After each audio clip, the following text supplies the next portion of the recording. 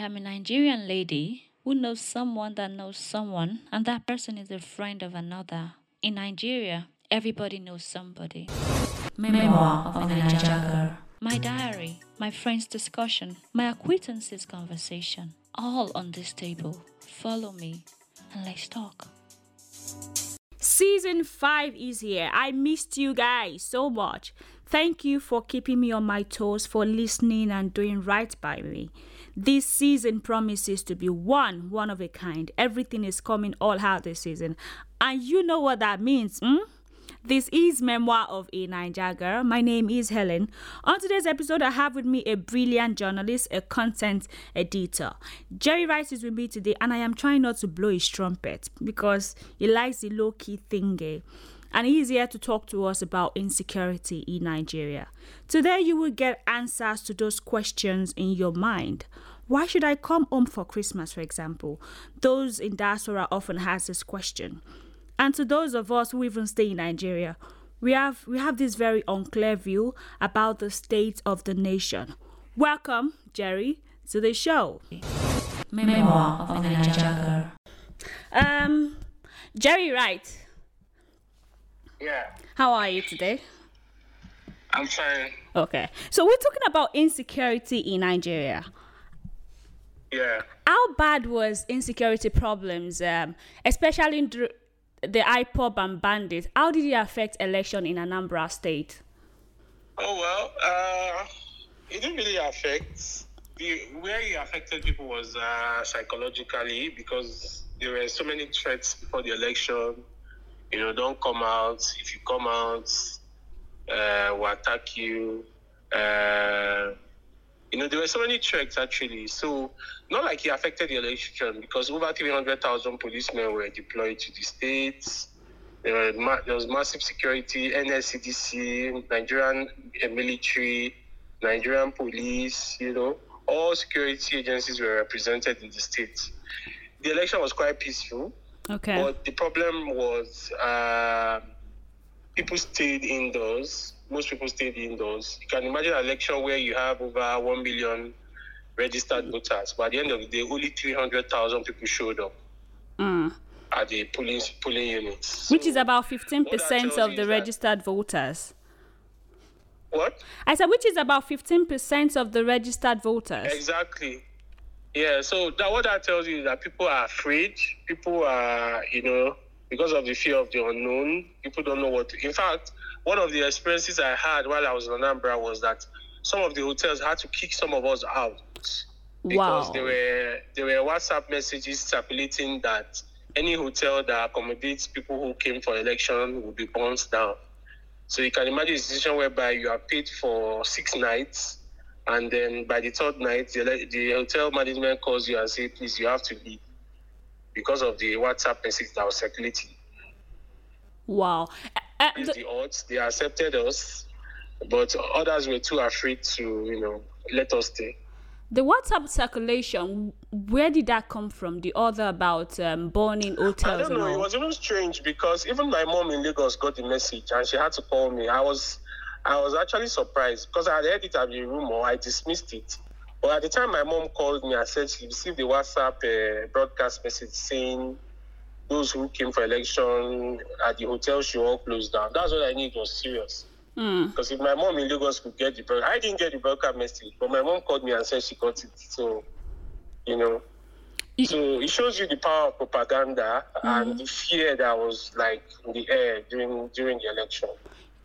If you say that you don't think insecurity was a factor during the election, if there was no insecurity in the first place, do you think people would fear that much?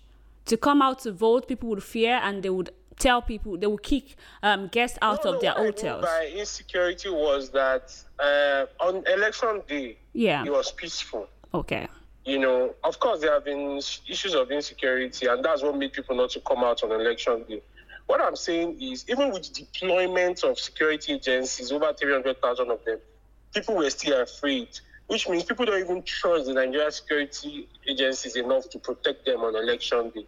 So yes, in the days leading up to election, there were skirmishes here and there were issues of insecurity, but on election day, it was peaceful. but yet people didn't come out because their psychology has been affected by the past, problems. So yeah. Do you think, or would you agree or disagree with me that insecurity is a big problem that we are facing in Nigeria at the moment? Well, insecurity is the biggest problem we are facing in the country right now.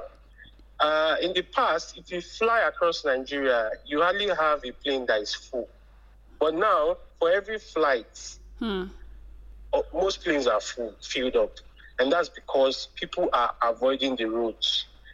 A 3-hour trip from Abuja to Lokoja, you can get kidnapped by bandits. A 2-hour trip from Abuja to Kaduna, you can get kidnapped by bandits. It's that bad now. There are even flights from Abuja to Kaduna. There are flights from Benin to Port Harcourt. There are flights, these were places where you could easily drive down and you wouldn't bother about being kidnapped. I remember when we used to enjoy road travel, but it's no longer the case because the roads are so insecure. You could get kidnapped. You could get, even in your homes. Right. Because we have had issues where people in their homes, people just come into their homes, take them away, take them into the bush and start, calling their family for ransom. So it's the biggest issue right now in Nigeria. I mean, there's no other issue that trumps that. As a journalist who moves around, where do you think is safe in this country? Nowhere is safe. Oh. I stay in the Nigerian capital, Abuja, and I can tell you that even estates have been breached. People get kidnapped. I don't know if you heard of our colleague from Vanguard newspaper, right, who was recently missing. There was also someone, Friday Okoye, from Channels TV, who was kidnapped too. It was just in the evening, and he was driving. Some people just waylaid him and took him away. So it doesn't matter where you are. I'm sure you also heard of the issue, University of Abuja twice. Right. The kidnapping of university lecturers. Porters, they went there and kidnapped people. So I don't know. Even in the city center in Abuja, the so-called city center, we have had issues where people were in the fast food, 2 ladies. Some people came there in the full glare of the public and picked them. People thought they were probably policemen or DSS, but alas, they were kidnappers. So it's that bad. I don't think anywhere is safe. Perhaps Lagos is a bit safe because, it's heavily populated. The security challenges there are very different. You don't really hear of kidnapping as much as you do in northern Nigeria. Probably is for Lagos, I think is traffic robbers, armed robbers, pickpockets and the rest. We also have this one chance people. They are kidnappers, I guess. One chance. Right. Yeah, exactly. So to think Abuja is actually Abuja used to be very safe before. Now it's fast becoming the epicenter. What do you think? What causes this whole insecurity thing in the part of the country? Because now you can't even differentiate kidnappers. You can't even differentiate even our police and all of that, because sometimes they're not even wearing their uniforms. You can't see any sort of identification. How do we identify these people from the kidnappers and all of that? Well, the truth is, for Abuja, the problem we're having is the fact that we are surrounded by states. Abuja borders about 5 states: Kogi, Kaduna, Niger, Nasarawa. Did I miss anyone? Yeah, 4 states actually. So you are having influx of these elements from these neighboring states. For instance, there were reports earlier this year that some of the bandits who have been, chased away from Kaduna because there's this heavy military operation going. Some of them have come to settle in villages close to in the outskirts of Abuja. So what is happening is if the neighboring states are not safe, the Nigerian capital will not be safe. Right. I mean, Kaduna is the epicenter of banditry in Nigeria. Kogi has had its own fair share of problems. Nasarawa is also battling with communal clashes and banditry. So all the states that border Abuja have deep security issues. So it's only natural that there will be influx of some of these elements into the capital. And of course, it will affect the Nigerian capital.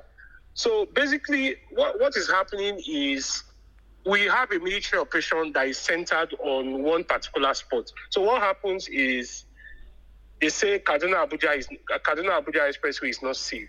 The Nigerian military focuses on Kaduna Abuja and try to flush out the bandits. Now, when you kill some of the bandits, the remnants of them move to other safer places. So that's what's happening.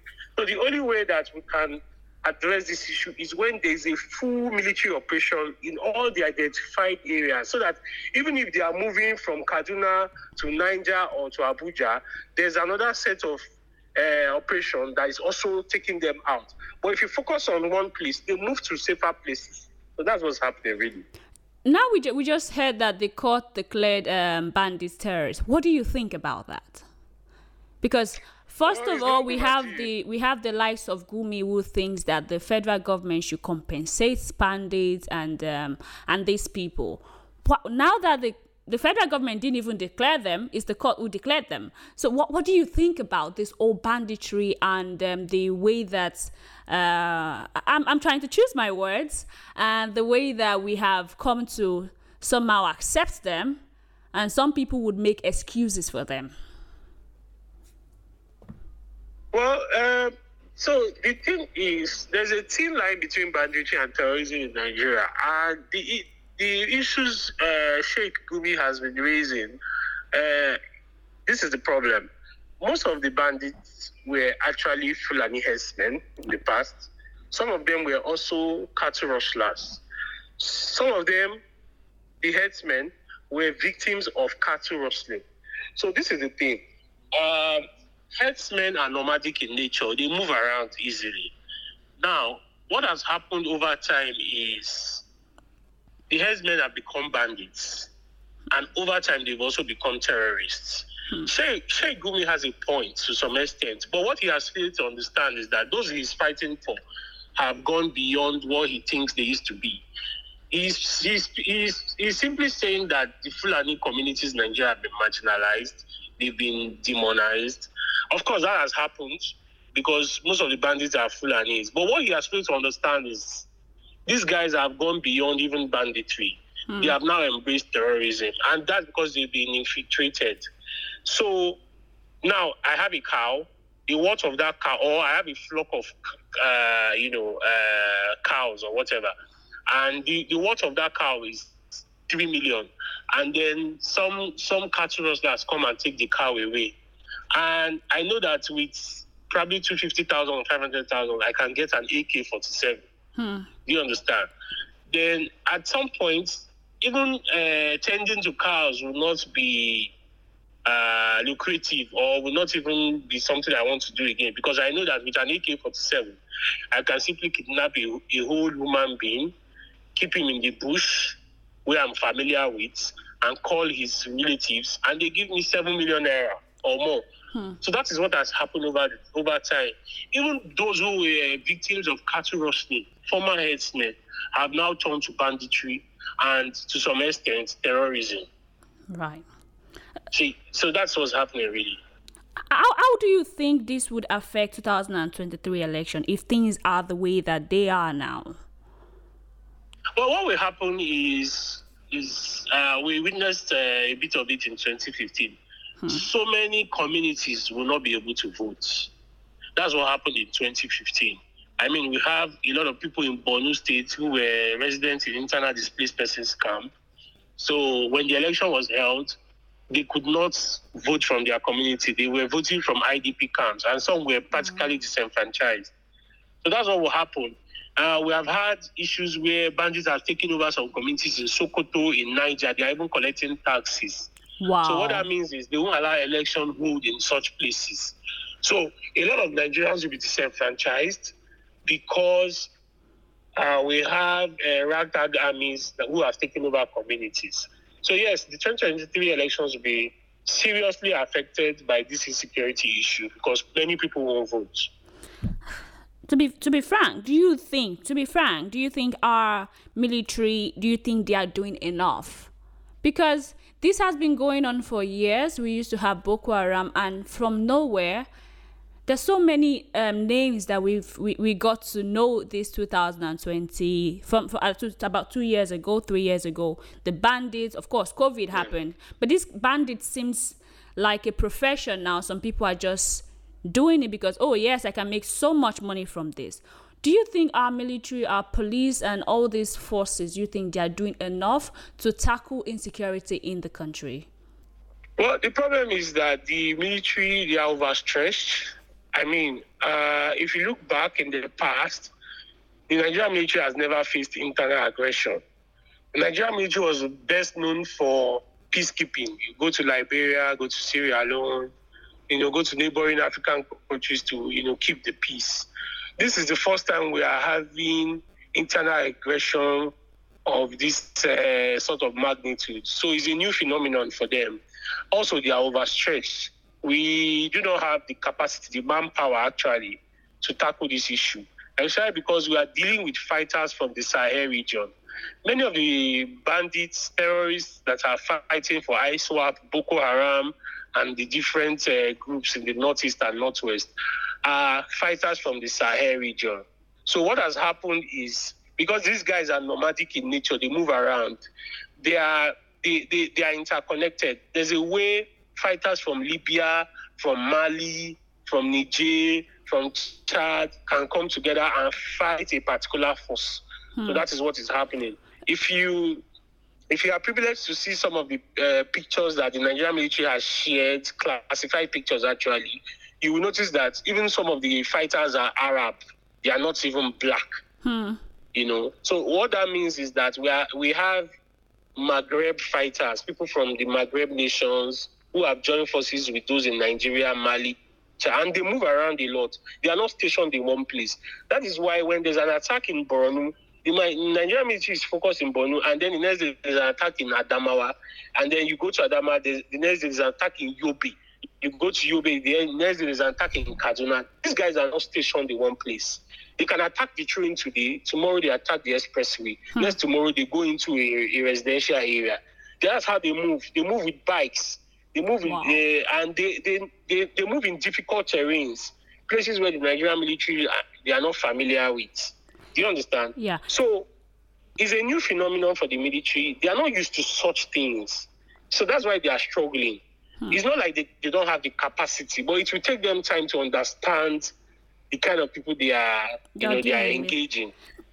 So yes, it's a new phenomenon. We don't have the manpower. We don't have the capacity. If we address those issues, manpower, capacity, but most importantly, if we address the issue of weapons, because most of our military guys use outdated weapons, they use outdated vehicles. You can imagine when you are fighting terrorists and you are using light vehicles. It's not allowed. You're supposed to be using armored tanks, armored vehicles. That's why when there's a surprise attacks, you hear dozens of soldiers have been killed. It's not supposed to be so. There are vehicles you use, it can minimize the damage even if you are a victim of an attack. So, do you think this would get bad or this would get worse? What? Do you think this will get worse? Insecurity will get worse in the country? It will only it depends on the government of the day. I mean, with what we have seen at the moment, we have a government that is pretty relaxed. I mean, it took over 5 years for the president to sack the service chiefs, even though they were not performing. So it shows that the government of the day is pretty relaxed. Maybe I don't know why they are taking the issues so lightly.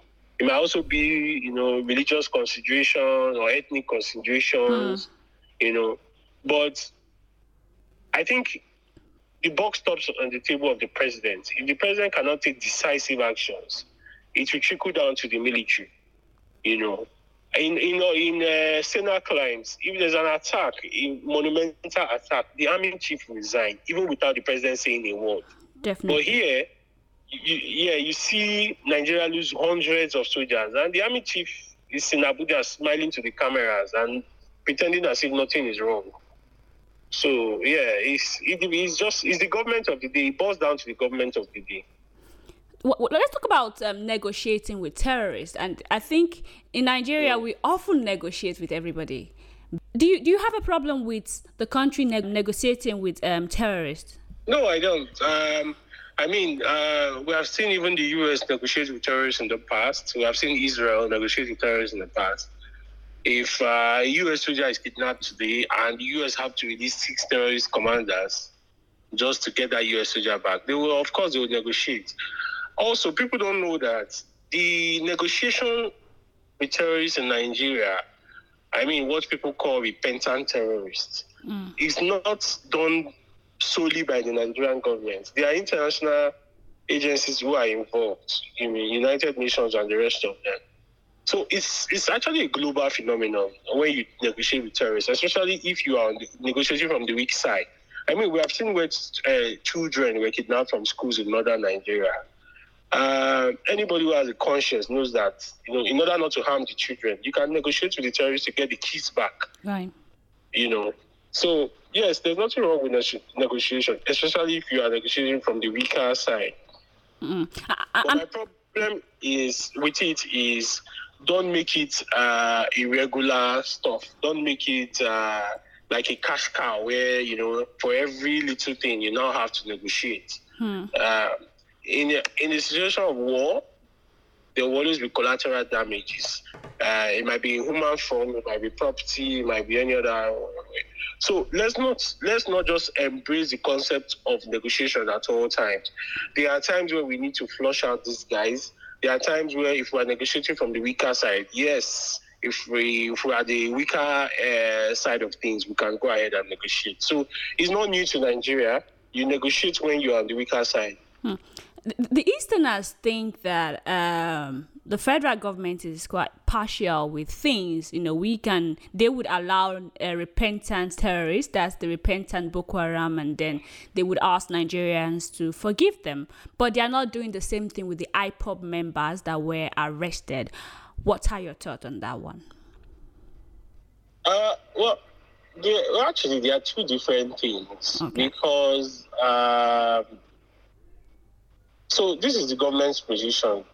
The terrorists have been brainwashed. So they've been made to understand that the best form of government for Nigeria is an Islamic government. So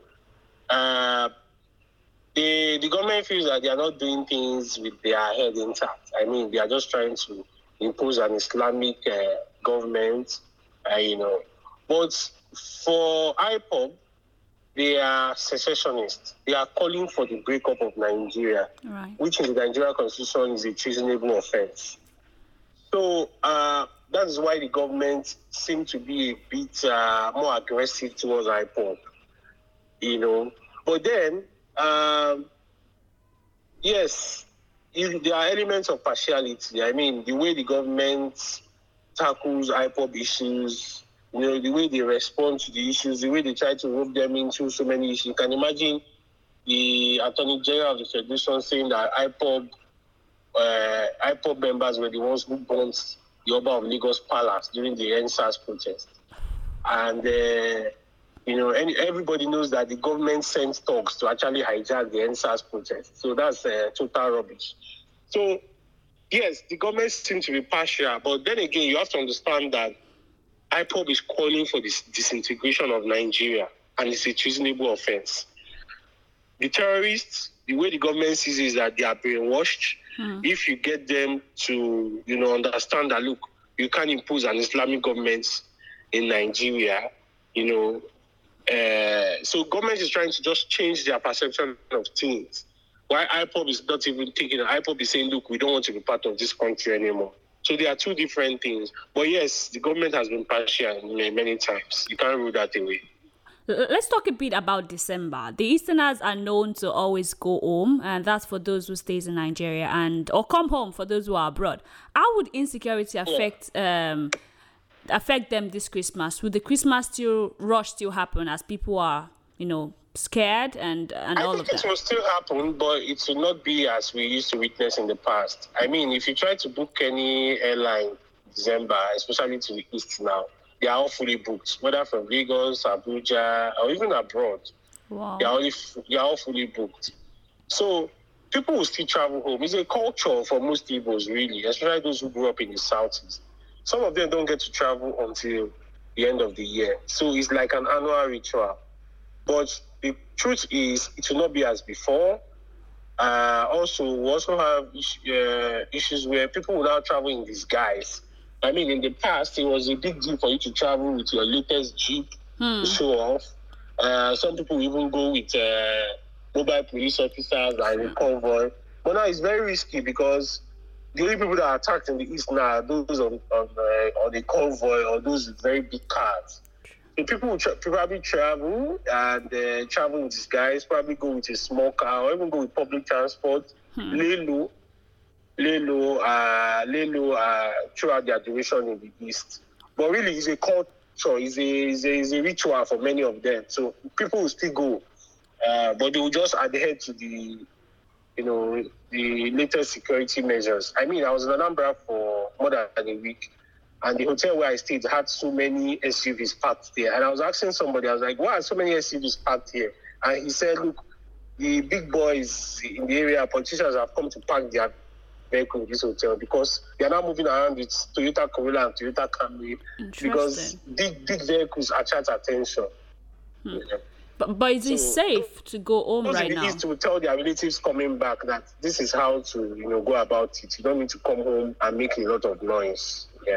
From what you have seen, heard, because you were in Anambra, and I'm sure you went to other part of the eastern part of the country. Do you think it's actually safe? Would you advise your friend or your relative to go to the eastern part of Nigeria right now? Because the news, the media is saying this, and somehow you are saying another now. Because what we learned is like safe. It's not safe. You should be worried for yourself. There are attacks. There are isolated attacks. But when you read these things in the media, it feels like the whole place is in chaos. But when you go there, it's a different thing altogether. It's just like when those days we used to hear Maiduguri, and then I visited Maiduguri, and I even went clubbing in Maiduguri. You can imagine that kind of thing. Okay. Even when the whole issue was happening and all. So basically what I'm saying is these are isolated attacks. It doesn't mean people are not going about their businesses. It doesn't mean life is, it's just that, it's just a new thing. Like people are just, okay, there's an attack here today. In fact, the funny thing about this thing is there are some people in Anambra State that when attacks happen, they don't get to hear about it. Is that bad? Uh-oh. I mean, you'll be in Oka, for instance, and there's an attack in Ihala, and people in Newi or Onitsha they don't hear about that attack. They've not heard about the attack. But people in Lagos and Abuja have heard because there's somebody who sent it to a blogger or somebody who witnessed it, and then it's... But people in Onitsha have not heard. And so when you hear that thing, you think that, the whole place is a chaos. But when you go there, Onitsha is still as lively as it used to be. Newi is still as lively as it used to be. Oka is still very much a very social city. People are moving up and down and all that. But of course, these are isolated attacks. So traveling to the east, yes, you can travel. A lot of people came for the election, journalists, INEC officials, observers, NGOs, CSOs, and everybody has gone back home safely. So it doesn't mean that life is difficult or they kill people every day. These are just isolated issues. So it means the media is blowing things out of proportion. Well, the media is not exactly blowing things out of proportion, but when this news comes out, it creates fear, it creates panic. And so people tend to feel like, this place is not safe. I can't go to this place. But you'll be surprised when you go there. People are living their lives normally. It's just that people will not take precautions. For instance, I had to change hotels 3 times when I was in Anambra. The first hotel I stayed, they had killed 9 people a week before I arrived. Now, when they killed 9 people, of course, everybody thought it was IPOB or known gunmen. It was later, after investigations were carried out, that was a cultist, it was cult related. So it was like battle of cult groups. But because there's already a violence in the area, there's there are attacks here and there. Any attack that happens, people say, oh, it must be IPOB or it must be unknown government or whatever. But it happened that one was court-related. So that's the issue with violence. I, for instance, personally, I don't agree with the way IPOB goes about their activities. And this is why I don't agree. If you take on this rhetoric of violence, people will hijack it. So what is happening in the East now? Assassins are on the prowl, armed robbers are on the prowl, cultists are on the prowl, political thugs are on the prowl. Now, but when they struck, people say unknown government, IPOB. Now, what is happening is because IPOB, with their rhetoric, have created an atmosphere of violence. So it has given people the opportunity to do whatever they want to do because they know that people will now pin it down on IPOB.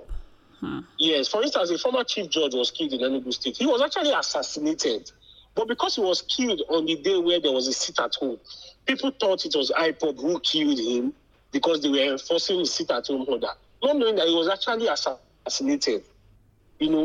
That is where I blame IPOB. They've created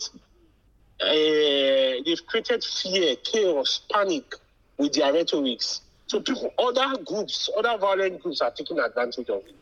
These unknown gunmen, are they bandits?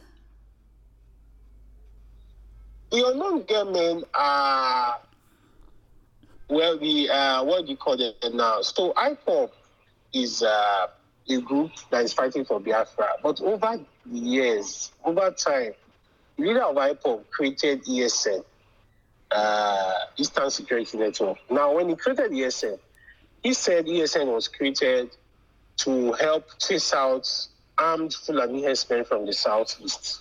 That was what he said. And he was giving updates.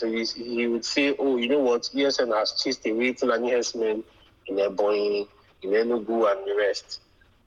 But when he was arrested, we now started seeing videos of people claiming they were ESN attacking policemen and police facilities.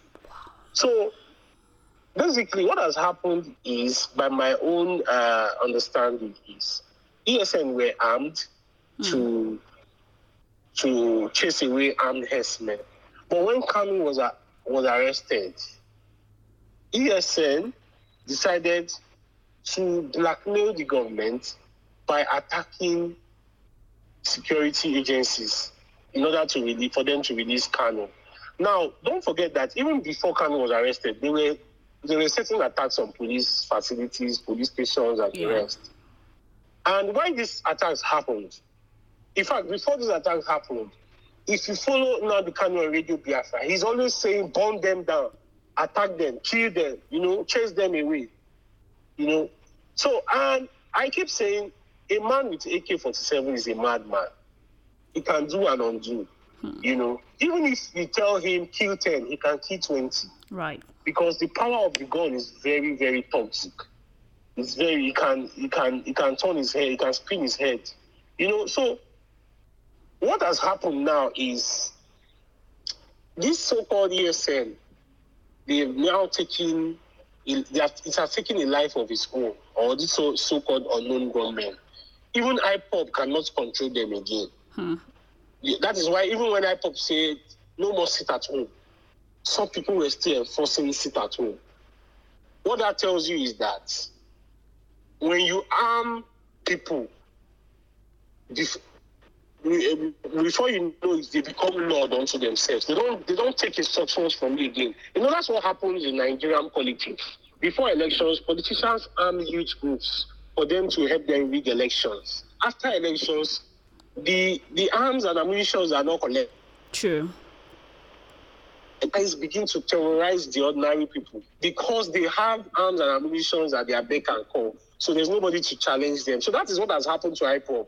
Apparently, IPOB has armed ESN. ESN has not taken his life on the own. That they don't even listen to IPOB again. They now do whatever they want to do. So because they are armed. So I think that is where the problem is. The gun bill in Nigeria now, Do you think now this is a time where Nigerians have to have their own guns to protect themselves? Would this even help with the insecurity in the country? No, I don't think that will help. I think that will be a disaster. We don't need to arm people. I mean, America is already struggling with it. Where in America, where you can walk into a shop and buy a gun, and you can see somebody goes into a school and shoots the whole students and teachers. So we don't need that. For me, what I think we need is community policing. We need people to police themselves. What I mean is, if you are from Iseyin in Oyo State, the youth of Iseyin can be incorporated into community police to police, because they know the terrain, they know themselves, they know their community members. If they see a first-time visitor in Iseyin, they know that this person is a visitor.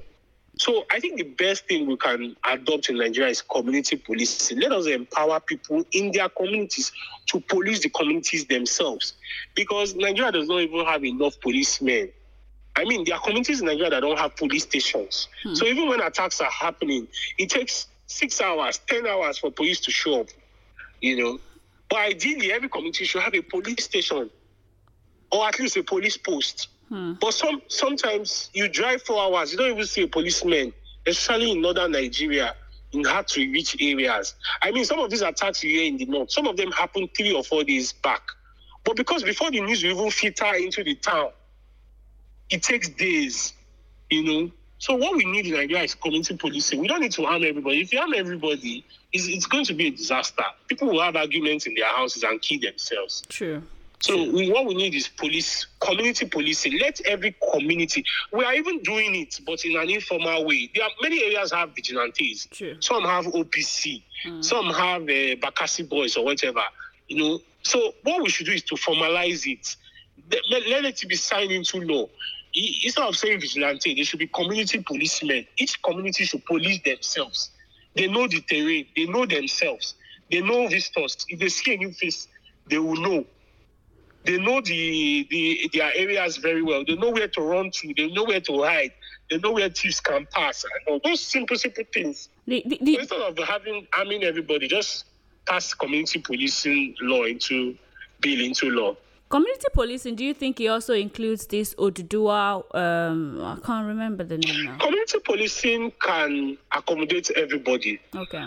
So far, everybody is coming to contribute their own quota to security. I mean, even police, there's an extent to which police can secure you.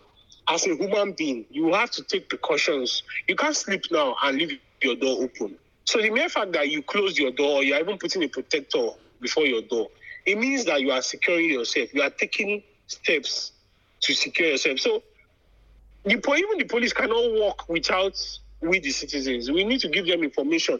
Do you know that in certain communities, and I can tell you for free, even in the north, in Borno State, many of the communities know some of the Boko Haram members. They are their brothers, they are their sisters. But because of fear, they cannot talk.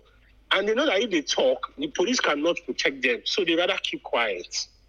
Do you understand? Most of these terrorist commanders, they have wives, they have kids. They mix with community members. People know them. But because of fear of retribution, they cannot talk. So security is everybody's business. You don't leave it to the police. You don't leave it to... That is why estates in Nigeria get vigilantes. Some get security men. People have rules. Okada cannot enter our estate when it's 8 o'clock, and all that. So security is everybody's business. Everybody has to take. So when you say community policing, you are not saying maybe one set of people. Everybody is involved. Whether you are Muslim, whether you are Christian, whether you are traditional worshiper, it's just a community effort to secure your own society. It's as simple as that. Jerry, thank you very much for being here with me. I mean, there's so many things we do not know. For example, I've never been to the northern part of the country before. So hearing all of this, I mean, it's important that we have this conversation. And I think that the media should do more. We should not blow things out of proportion, of course, and report things the way they are. Although the president already just said that news outlets shouldn't talk about Boko Haram and talk about carry certain news, which I don't understand why they would say a thing like that. But anyway, what they are trying to do say is don't give them publicity because they thrive in propaganda. Terrorists thrive in propaganda. They want to create an atmosphere of fear. There was a time that a Nigerian Air Force plane crashed, and then terrorists videoed themselves on the crash site, giving the impression that they shot down the plane. Oh. Do you understand? That is what terrorists do. They thrive on propaganda. They create fear. So what they are basically saying is tone down on reporting them.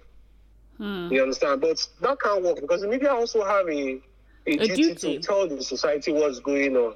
So you can't tell people not to report what is going on. Thank you very much. Yeah. We just heard from the horse's mouth. Security in Nigeria is everybody's business. We should participate, we should talk about it, and we cannot stop. So if you're going home this Christmas, you know what to do. Listen to this, share with your families, share with your friends and your enemies. I mean, we don't want our enemies to die. Of course, it's Christmas. Let's enjoy it. It's December. Oh, thank you very much, guys. Shout out to Jerry. Jerry, thank you for being on the show. Appreciate, man. Oh, don't forget to follow me on social media, helen.love.23. My name is Helen, and this is Memoir of a Naija Girl. Stay tuned. See you next week. I am a Nigerian lady who knows someone that knows someone, and that person is a friend of another. In Nigeria, everybody knows somebody. Memoir of a Naija Girl. My diary, my friends' discussion, my acquaintances' conversation, all on this table. Follow me and let's talk.